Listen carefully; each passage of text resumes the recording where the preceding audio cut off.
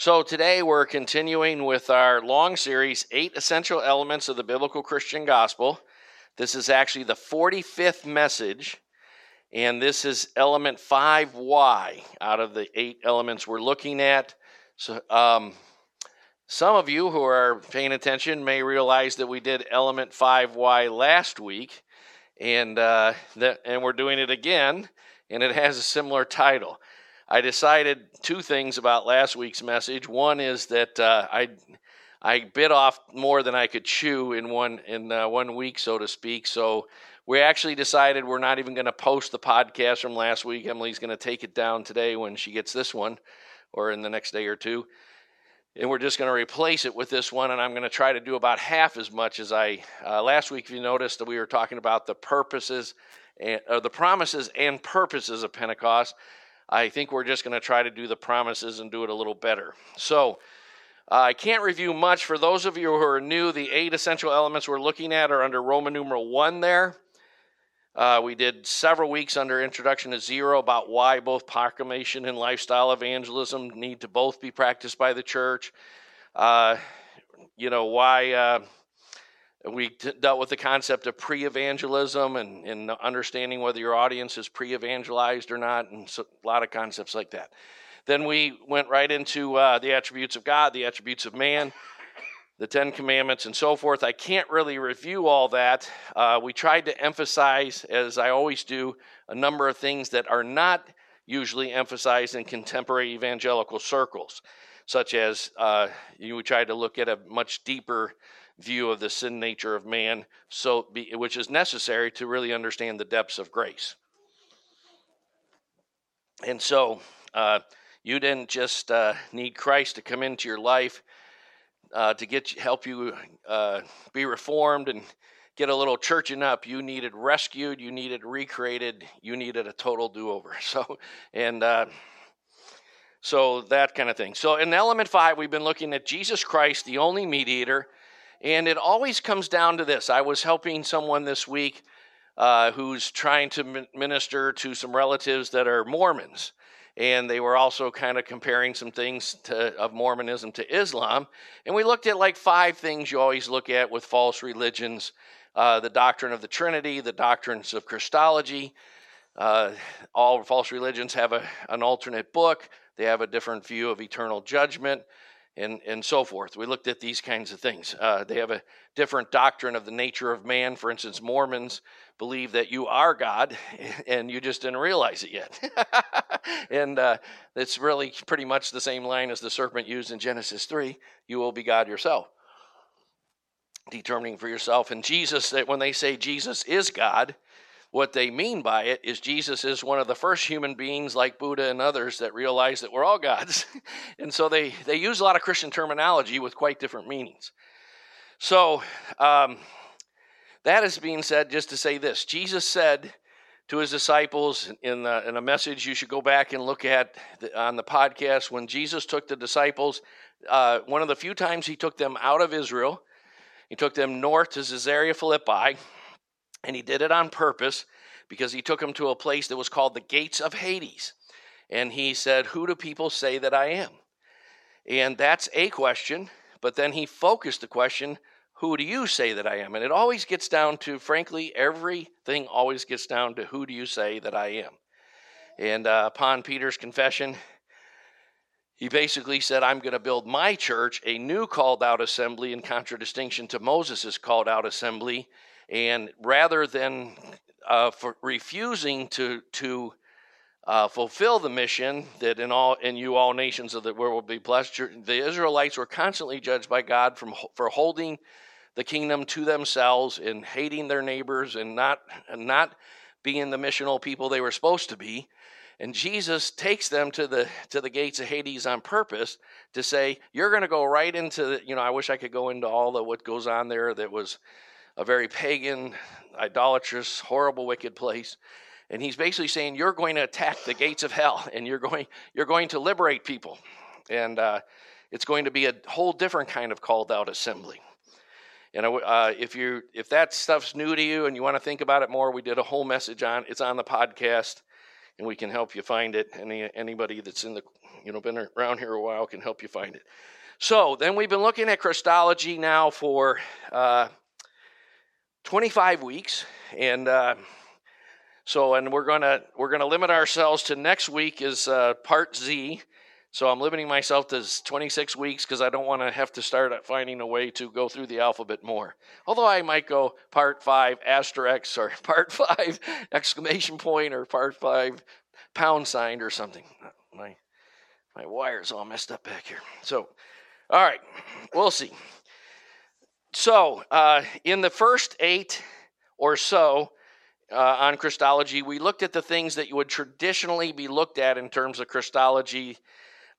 Since then, we've been looking at the ministry of Jesus, which is often neglected in at least in systematic theology classes or classes on Christology.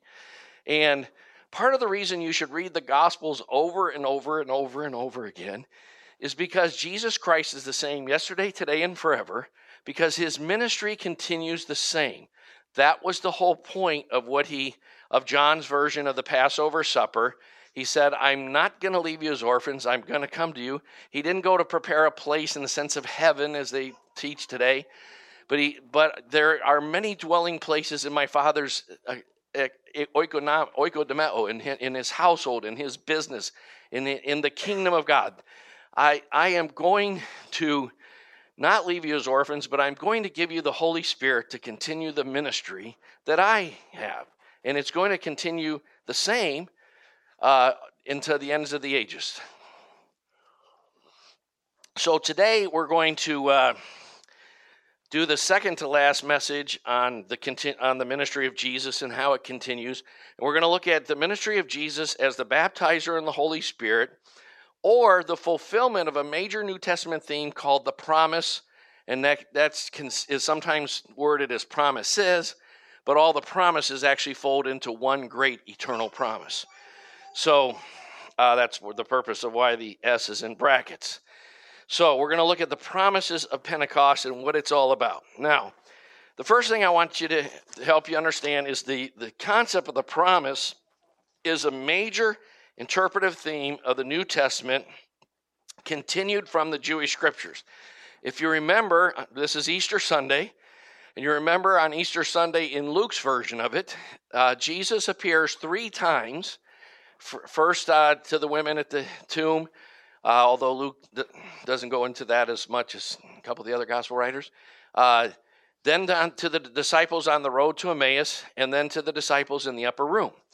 And in the second and third encounter, he stresses, he opens their mind to understand the scriptures. As Paul says clearly in 2 Corinthians, I guess it is. I always forget on 2 Corinthians or 1 Corinthians 3. On the 2 Corinthians 3, he says that a veil lies over the heart of Israel to this day when they read the Old Covenant, because the veil is removed in Christ. Christ is the interpretive principle of the Old Testament.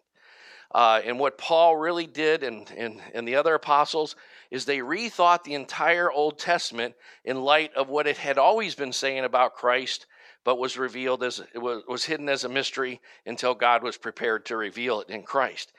So the concept of the promise is a very major concept throughout the New Testament, but it's referring to the fulfilling of all the promises that start with what Hebrews 13 calls the eternal covenant. Okay, all the covenants continue into one eternal covenant. So we've talked a lot about that, and I can't go into that much. But let's look at this phrase, the promise from the New Testament. This has been a growing theme for me. Frankly, I kind of stumbled on this accidentally quite some years ago, I guess maybe starting in the 80s, when we put together a series of teachings about the baptism in the Holy Spirit, a controversial subject to some today. And we wanted to, like a traditional response of many Pentecostals has been, well, it's better that you felt than telt. In other words, well, I can't explain it, you just got to know it or sense it. And so what we have done is put together some very thorough, comprehensive teachings on why the Spirit's gifts are still for today and why they're important for today and so forth. So in doing that, we had a section called the promise, and we stressed that it was God's promise for every believer. And the more I looked at the word promise, the more I realized that there were all these promises in the Old Testament and New that were actually one continual theme. And so let's look at that a little bit. Luke 24:49, we already alluded to that in Jesus' second encounter with in his first two encounters, or second and third encounter in Luke. He tells them, the second encounter, the two on the road to Emmaus, Luke 24:27, it says that he opened their minds to understand the scriptures and explained everything concerning himself in the law and the prophets. Now, the law and the prophets was one way that Israelites looked at what we would call the Old Testament today, which should better be called the Jewish scriptures, because what we call the Old Testament really started in the book of Exodus. God made covenant, and so Genesis and the first half of Exodus really aren't in the Old Covenant. They're building up to what we call the Old Covenant or the Mosaic Covenant. So I prefer to call that the Jewish scriptures. But Jesus opens their mind to understand that everything in the law and everything in the prophets. Now, the prophets today, we mean the major and minor prophets. But to a Hebrew-minded person, they meant the books from Joshua all the way to Malachi. They meant all the books except the books of Moses. Okay, so he says, and then in the next encounter, the third encounter of the day, in Luke 24:44, it says that he opened up their minds to understand the scriptures, and that he revealed everything concerning himself in the law, the Psalms, and the prophets. And the Psalms was a way of saying what we would call the wisdom literature today. He wasn't just referring to the book of Psalms, but to Job, Psalms, Ecclesiastes, Song of Solomon, and Proverbs. So both passages really mean that Jesus helped them understand that everything in the entire Old Testament or the entire Jewish scriptures concerns him, every single line of it. And so that is a key. I always hear young Christians say, well, I don't like reading the Old Testament that much. And so that's why we've done dozens and dozens of teachings, both John and I, that are on our podcast about how to see Christ all through the Old Testament. Because the Old Testament should be very exciting to you if you want to know Christ. So anyway, in that context, when Jesus is in the upper room, he says, and behold, I'm sending the promise, the Greek word epineglia, of my Father upon you. Some of you will recognize that it's the same root as in euangelion, evangelism. But you are to stay in the city until you are clothed with power from on high. The NET uses the phrase, what my Father has promised. Some translations say the promise of the Father, and so forth. But in Acts 1:4-5, which is Luke's other account of the same speech, Jesus tells them to wait in Jerusalem for what the Father has promised, which he said of, you heard from me, for John baptized with water, but you shall be baptized with the Holy Spirit not many days from now. The promise of the Father is the phrase in the ESV, New King James, Revised Standard, etc. What the Father has promised is the New American Standard's way of translating. So this Greek word, epineglia, is an announcement, a pledge, especially a divine promise, message, the act of promising, a promise given to or given. It's basically a covenant proclamation. All covenants have promises that can only be fulfilled by God. If you notice, part of the point of all the covenants of the Bible is that there are commandments in every covenant. You know, a lot of covenant theologians will say that the Adamic covenant was a covenant of works and all the others are covenants of grace and so forth. Not so. All covenants are covenants of grace. It was God's grace that he created Adam in the first place. It was God's grace that he entered into relationship, and it was God's grace that he granted him a covenant. And all covenants have requirements for obedience, and they have sanctions of blessings for obedience and sanctions of chastisements for disobedience. So the chastisement of the Adamic covenant, and the day that you eat it, you shall surely die. The day of you eat it from the tree of the fruit of the knowledge of good and evil. So a point of all the covenants in the Bible up until the covenant that Christ gave us, the new covenant, the better covenant, as we're going to look at today, if we get that far, I hope. I'm going to take this off. It's too warm. All covenants up until then, God makes covenant with his people because he's always intended. He's never calling. We have a radically individualistic Christianity today, but God is always calling people into community, into a covenant people that live under his lordship, to show forth his glory and mediate his presence to the world around and represent his ways and his laws and so forth, and be ministers of his reconciliation. That has always been what all the people of God have always been called to. But the point is that time after time after time, like Adam did, like Noah did, like Abraham did, the people of God fail. Because God had ordained that. And that doesn't abrogate the covenant or negate the covenant. And no new covenant, as Paul makes clear in Colossians, no new covenant takes away any of the provisions of the old covenant. You can't add or subtract to it. So God can only roll out a new covenant when he fulfills the former covenant. And he fulfills it in himself, as we're going to see. All right. Now, these verses in Acts 1 are very important because they're kind of a smoking gun for the concept called being baptized in the Holy Spirit, and that it's one and the same as the promises of God. Because he says not to leave Jerusalem. In other words, you're actually not supposed to go out and minister until you receive power from on high. Now, what I think is that a lot of God's best people who love God, but because we're in a time where it's more proof text instead of systematic theology and systematic studies, and systematic theology is ruling over biblical theology, but biblical theology needs to inform systematic theology. And because we're kind of in a time of great darkness in the church, there's not a whole lot of people who would understand what it means to be baptized in the Holy Spirit or so forth. And we're not going to get into that much today, but we'll touch on it. Jesus tells them, though, not to go and minister till they receive the power.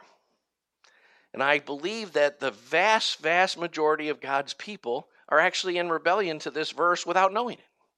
I don't think they're rebellion in the sense of, I'm not going to do what you want me to do, God. I think they're just ignorant of that God wants to bring a whole kind of power of the Holy Spirit into your life to equip you to do the proclamation of the kingdom of God.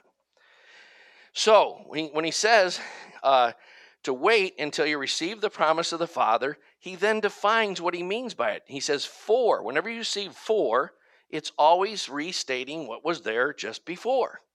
I always say when you see a for or a therefore, find out what it's there for. It's there for what previously received. You know, in Romans 12, when he says, therefore, as a result of the mercies of God, present your body a living and holy sacrifice. The therefore refers to the first 11 chapters of Romans. As a result of everything I just said, you need to present your body as a living and holy sacrifice to God, based on the gospel I just proclaimed in the first 11 chapters. That's why it's therefore. So a for or a therefore always redefines or explains what you just read. So when he says to wait in Jerusalem until you receive the promise of the Father, he then defines what it is. For John baptized in water. Good enough. But you shall be baptized in the Holy Spirit not many days from now. Now that phrase, baptized in the Holy Spirit, appears 7 times in the New Testament. And it always means the same thing as the fulfillment of all the promises of God, Old Testament and New. It's the culmination. It's the climax. It's the final finishing of the building. It's a very important thing. That's why a majority of the spiritual warfare that the church faces is to try to keep it powerless. That's what the enemy wants to do, keep people from stepping into the power of the Holy Spirit. Because as long as he can do that, as long as he can say, oh, you don't want to be too experience-oriented, then he can keep our faith just an abstract, conceptual faith that we don't really practice as fully as we could, and keep it kind of in the theoretical instead of in the powerful, in the concrete, in the real. So this what we're talking about today, follow me as we go, it's very important. Now, this word epigenolia is used 54 times in 50 verses in the New American Standard Version of the Greek Concordance. I can't go into the Nestle Almond text versus the United Bible Society text versus the Stephan's text and so forth. So it appears one less time in the text that the King James is based on, and two less times in the text that the Holman Christian Standard Bible is based on. But in all, whatever text, if you study the whole concept of all the Greek texts and so forth, they all come down to 52 to 54 times this word is in the New Testament. So it's not some minor concept. Okay. Now, here are some of them. In Ephesians 1:13 and 14, a very misunderstood verse today. And by the way, just to clarify, if anybody's new and they don't know our position, we believe that you receive the Holy Spirit when you receive Christ. When you're regenerated, when your spirit is quickened, when you are born again, you receive the Holy Spirit. But we believe there is a subsequent filling of the Holy Spirit in a subsequent baptism of the Holy Spirit that in a sense is just a greater release of the presence and power of the Holy Spirit that every Christian needs. And we believe the New Testament makes that very clear if you study the wording thoroughly enough. So, Ephesians 1:13, again, in the cessationist viewpoint and what's called the third way, there's three major branches of thinking about this promise of the Father idea today. There's a cessationist viewpoint that says the promise and the gifts of the Spirit and these things stopped with the apostles. There's the charismatic or Pentecostal view that there is this second experience and Christ continues. It's called the continuationist view. And that Christ's ministry continues one and the same, and he still pours out the Holy Spirit throughout the centuries in the same way as he did in the New Testament church. And then there's kind of those were kind of very radically opposed views up until about the mid-1980s, and then a third view that some people call the third wave view has emerged since the 1980s that says, well, God can still heal today, and people still speak in tongues, and people still cast out demons, but it would be wrong to think about it and pay attention to it and focus on that. Unfortunately, is 1 Corinthians 12 and 14 tell us 5 times to pursue the spiritual gifts. So, the average interpretation of this today is that this is talking about when you received Christ in your conversion. And again, we want to make clear we believe that you receive the Holy Spirit when you receive Christ, but I don't believe this is what Paul is talking about here. He says, in him, Christ, you also, notice the word after listening to the message of the truth. Remember Romans 10 talks about how can they believe unless they hear. How can they hear unless someone preaches, and how can they preach unless someone is sent? And if you don't feel sent, come up after church. We'll lay hands on you and kick you in the rear, and we'll send you because you're sent. And after listening to the message of the truth, the gospel of your salvation, another Greek has 7 past tense, having also believed, which happened after they listened, but before the next step, then you were sealed in him in the Holy Spirit of promise. If you look at all the Greek tenses correctly, you'll see that is 3 steps.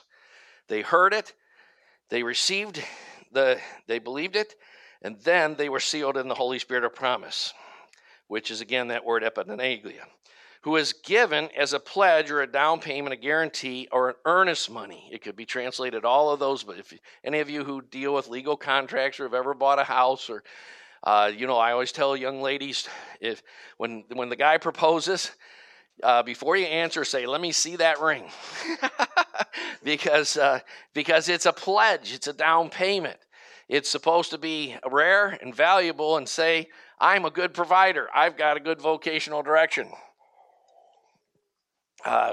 It's supposed to say, "I'm a man of my word, and I'm serious about this," because betrothal wasn't just what we We don't treat covenants as very important in our whole culture today.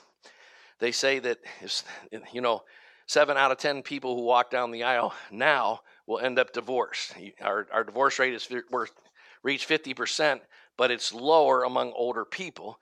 So now, people of the millennial generation, 7 out of 10 that are walking down the aisle will end up divorced. That doesn't speak well of our understanding of pledges, down payments, and other covenant concepts. So you are given this Holy Spirit of promise as a down payment. Hebrews calls it a foretaste of the powers of the age to come.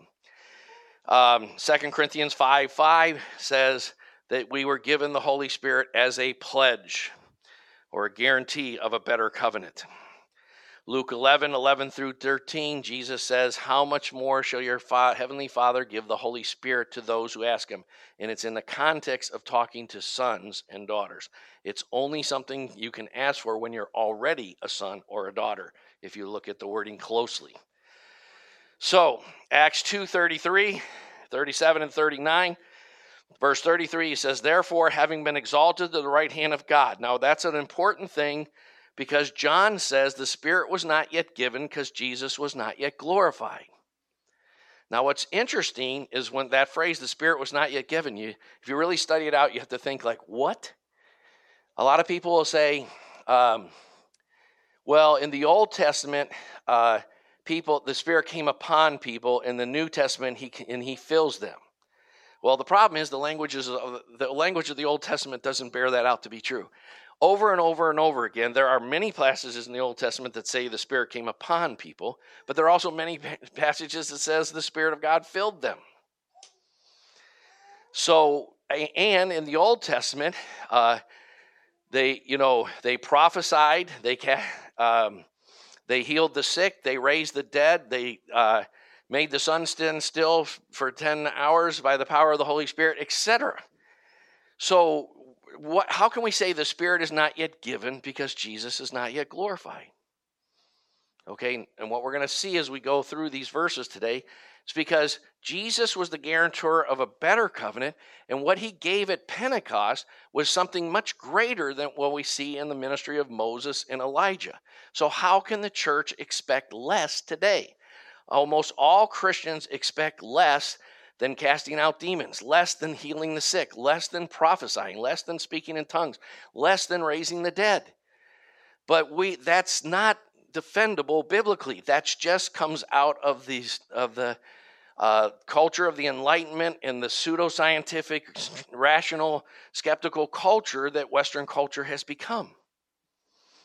And that's why even missionaries who are from traditions that in America teach against the spirits from being, the things of the Spirit being for today. When they're in Africa and South America and so forth, they cast out demons, raise the dead, speak in tongues, prophesy, and then they just don't tell their people they're raising money from about it when they come back to America, because they don't have the layers of unbelief in their culture.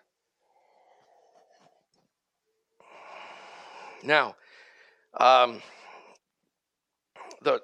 this phrase, having been exalted to the right hand of God and having received from the Father the promise of the Spirit, he has poured forth that which you both see and hear.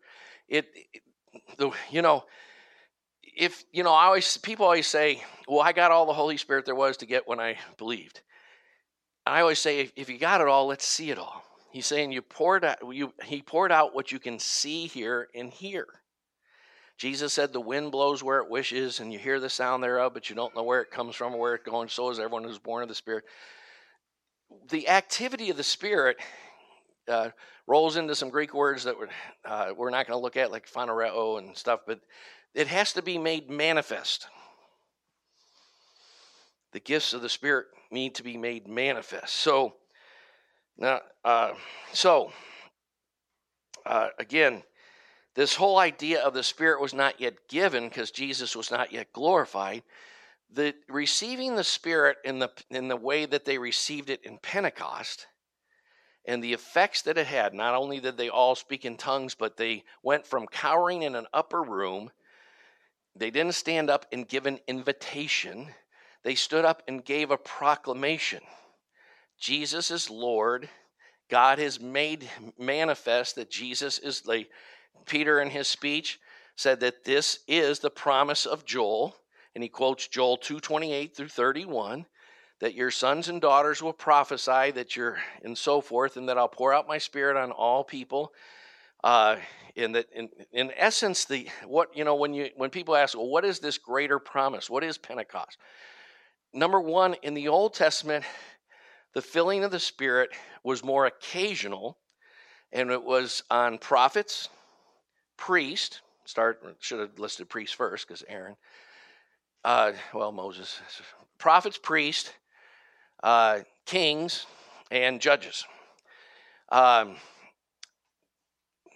In the new covenant, all God's people are prophets.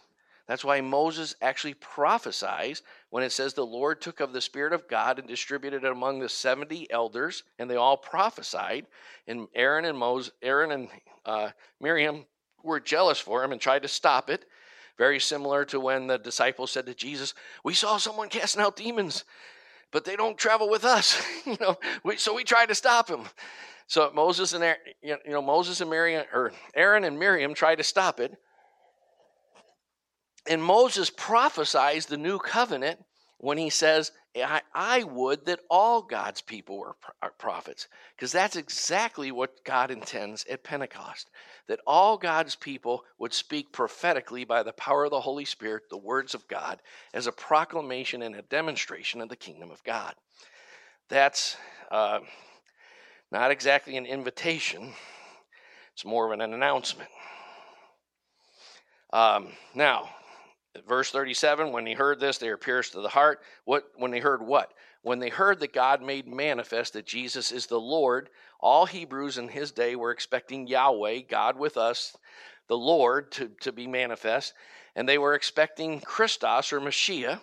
They weren't necessarily expecting that to be one and the same person. They had expectations that he would throw out the Romans and establish a political kingdom and so forth, much like the eschatology of today, that God will, the world will get darker and darker and darker, and then God will come back and geopolitically force the kingdom on everyone instead of converting hearts and having the kingdom spread like a mustard seed until it fills all the nations, which is more the biblical view.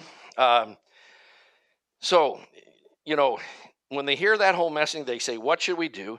And Peter tells them 3 clear steps. Repent, which is, if you study all the things, confessing sins, repenting, faith, if you want to capsulize that all into one thing, repenting is turning away from self-determination and unbelief and turning toward faith and pursuing God and so forth. So in a sense, he says, be born again, become a new creature, turn from death and spiritual death and darkness and receive the light of Christ and the life of Christ. And each of you be baptized in the name of Jesus Christ for the forgiveness of your sins, water baptism, and you will receive the gift of the Holy Spirit. For the promise, the epignalia, is for you and your children and for all who are far out. Oh, that was how he used to say it in the 70s. As many as the Lord our God will call to himself. It's not for one geographical place. It's not for one kind of people. It's for as many as the Lord our God will call to himself. There's no time tags on these verses or until the canon of the scripture is written or any such nonsense. Now, Acts 13, when they're preaching, they say that from the descendants or the seed of this man, according to the promise, God has brought to Israel a Savior, Jesus. Right? Because they're recounting Israel's history. And the promise to Abraham was that in your seed, all the nations of the earth would be blessed. And the promise to David was that from your seed, one shall always reign on your throne. And all of these promises were about Christ. Okay, so they're saying, you're from the seed of this man, according to his promise, God has brought to Israel a Savior. Then in verse 32, we preach, which means announce, herald, proclaim, doesn't mean a religious thing where you breathe like preachers go, oh, God, and run around in a suit and tie and from the pulpit and speak only to Christians, and then we call that a revival. We're proclaiming to the outside world the promises made to the Father are fulfilled in Christ. And you don't have to wear a suit to do that, nor do it in a church. 2 Corinthians 1:20, flipping over, there's a bunch of verses. If you want to study this first, I try to, as much as possible, use up the full, everything I can fit on front and back of a page. That's my standard MO. A bunch of verses there at the bottom that you can look up for yourself, and I think you would be very blessed if you do so. 2 Corinthians 1:20 says, for as many, it doesn't say and a few of the promises or most of the promises, every one of the promises of God, the epineglia, of God, in him they are yes, and therefore also through him is our so be it, amen means so be it, to the glory of God through us. Ephesians 2:12 says, remember that you were at that time separate from Christ, excluded from the commonwealth of Israel, and strangers to the covenants of promise, having no hope and without God in the world. By the way, if you're ever lacking zeal in your faith, and you're lacking gratitude, and you don't break down crying when you're spending time with the Lord and in thanksgiving and praise, and you're kind of, frankly, a dullard or whatever, read Ephesians 2 as one chapter in one thought. Because what we do is we make Ephesians 2, 1 through 11 one thing, and then Ephesians 2, 12 through 21 another. And so we interpret Ephesians 2, 1 through 11 as this radically individualistic gospel about how I got saved and I got justified. And I hear all the time, Christians, this is a regular pastoral event for me, Christians who are telling me I'm going to stay a Christian while I leave the church and go my own way and do my own thing, but God will go with me.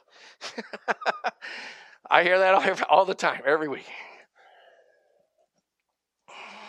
Sometimes from people who manifestly are struggling for whether or not they're actually going to make Jesus Lord, and that's a very clear battle in their life every day.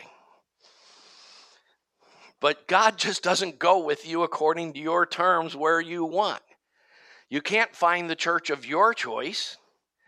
You have to find the church of his choice. If he doesn't want you in this church, then you shouldn't be in this church. He should be where God wants you to be. Now, I believe he'll confirm that through the leadership of your church and through the Holy Spirit and through the scriptures. And you should go where the vision is more scriptural and more challenging. And don't go where you find a church that you feel comfortable with. Even though we have padded pews, I'm thinking about putting like spikes in them so they'll prick you. No, I'm just kidding. I mean, can you imagine Jesus saying, follow me and I'll make you comfortable? I don't think he ever said anything like that. You know, that thing about the cross, it just doesn't seem that comfortable from what I've read about it. All right, so when you read Ephesians 2, understand it in a corporate context and understand that you were grafted into the people of God. And when you get that, when for by grace you have been saved through faith, it is not the result of yourself, and Ephesians 2:8 and all that stuff. If you put it all together with the rest of Ephesians 2, you'll begin to say, oh my God, I was without hope and without God in this world. I was locked in this little world of my own thoughts and my own minds and not any ability to spiritually fellowship with God, his people, or anyone else. I was trapped in my own little world. In a world that was created by sin and fantasies, and I was living an illusion and a lie. If you begin to understand what's happened to you when you in Christ, you cannot but fall down and weep and thank God that you've been made part of the people of God. All right, now, shoot. Where's that clock? I'm going to shoot that thing one of these times. But part B, the promises fulfilled in the ministry of Jesus are stated in many alternate ways. I'm out of time, so I'm going to go real quick here. Matthew 3, the phrase that Jesus will baptize with the Holy Spirit and water is quoted 7 times in the New Testament, 4 times in the Gospels, in the Gospels account of John the Baptist, and meaning Christ, twice when they're reiterating John the Baptist, and once in 1 Corinthians 12:13. Acts 11:16 says, I remember the word of the Lord, how he used to say, John baptized with water, but you shall be baptized with the Holy Spirit not many days from now. Now, this is in the context of what happened to Cornelius and the Gentiles, and he goes back to the Jews, and they take exception with him that he had, gone to a Gentile's house and proclaimed the kingdom, and they had not only got baptized in the Holy Spirit and spoke in tongues, but they had accepted them as candidates for the covenant transaction called water baptism. And that meaning you are full members of our family in the kingdom of God and so forth. And these guys were upset about it because that was the main reason God always judged Israel is all of Israel was like Jonah constantly. They didn't want to proclaim the gospel to the Ninevites because they were afraid the Ninevites would repent. That's the history of Israel in a nutshell. And that's the attitude of the Jews in the New Testament days. And that's why it took the vision of the Holy Spirit that Peter saw in Acts 10 to help him see what the Old Testament had been saying all along in hundreds of passages. And what Jesus had clearly taught in Luke 4 in his very first speech. So I wish I could, Christ is the end of the law. Christ is the guarantee of a better covenant. I can't develop that because I want to keep going. Look at point C. The promise is a major interpretive theme of the Jewish scriptures. You see it in the first promise called the proto-evangel in Genesis 3. You see it in the calling of Abraham. It is repeated 3 times to Abraham, and it is repeated to Isaac and Jacob. Wish I could develop all this more. You should develop for yourself. The promise in Acts 19 that you'll be my people. If you indeed hear my voice and obey my voice, you'll be my special people, my possession. That is quoted to the church in 1 Peter 2:9, word for word. People say, well, the things that are about Israel don't have, that's part of an idea called dispensationalism, which is kind of a modern way of looking at Scripture that was developed in the late 1800s and is very, very, very popular among evangelicals today. About over 90% follow these kind of paradigms, and that the promises to Israel don't have anything to do with the church and so forth. That's nonsense. They're clearly repeated to the church over and over. This Exodus 19, 5 through 6 is repeated word for word regarding the church in 1 Peter 2:9. So these promises is what they're announcing throughout the New Testament. They're announcing that these promises of the Old Testament, perhaps the most important one that I want to get to, Jeremiah 31 through 34. Now, we've already mentioned Joel 2:28 and 2:29, which is quoted by Peter in Acts 2 when he's explaining what the speaking in tongues was all about. But in Joel 31 through 34, this is very important. Behold, days are coming, declares the Lord, when I'll make a new covenant with the house of Israel and the house of Judah. This is what happens in the ministry of Christ, in his death, burial, resurrection, ascension, glorification, coronation, and the manifest witness of his coronation is whenever a king is coronated, the oil pours down his head, down his beard, into where he's going to reign below. So the Holy Spirit, if the Holy Spirit stopped pouring when the apostles died and so forth, then Jesus would stop being king. It's still pouring. Whenever God does something, it's an ongoing thing unless he gives it limits. So when he said, let there be light, for instance, it's amazing that Christians didn't lead the way to discovering that the galaxies are still unfolding, because when God says, let there be light, the Hebrew means, let there be light, and it's still going to go until he says it's enough light, which there's no indication in the Bible he's ever going to say, so the galaxies and the stars will keep unfolding. And you'll probably reign over a few galaxies. That's your side job. So, why do you think he's preparing you now? So, this is the covenant I'll make with the house of Israel, declares the Lord. I'll put my law within them, and on their heart I'll write it, and I'll be their God, and they'll be my people. They shall not teach again each man his neighbor and each man his brother, saying, know the Lord. For they all know me from the least to the greatest, declares the Lord, and I'll forgive their iniquity and their sins. Now, there's lots in here. One is that we've taught about how it's forgiveness of sins, and it's way more than forgiveness of sins. We've talked about the priesthood of all believers, a very, very, very important concept worth fighting and dying for. And we've taught on that for several weeks at the Tuesday night Bible studies at Wright State. But this thing that I'll put my law within them, Jesus said in Matthew 5, I don't think I came to abolish the law, but I came to fulfill it. And the Greek means to put it into force, because you could never do the law by your own performance base. That's what the Jews constantly said. That's why Paul said, I bear them witness that they have a zeal for God, but not in accordance to knowledge, because not knowing about God's righteousness, they did not subject themselves to God's righteousness, but pursued it as if it was by works or performance base, instead of receiving it by grace.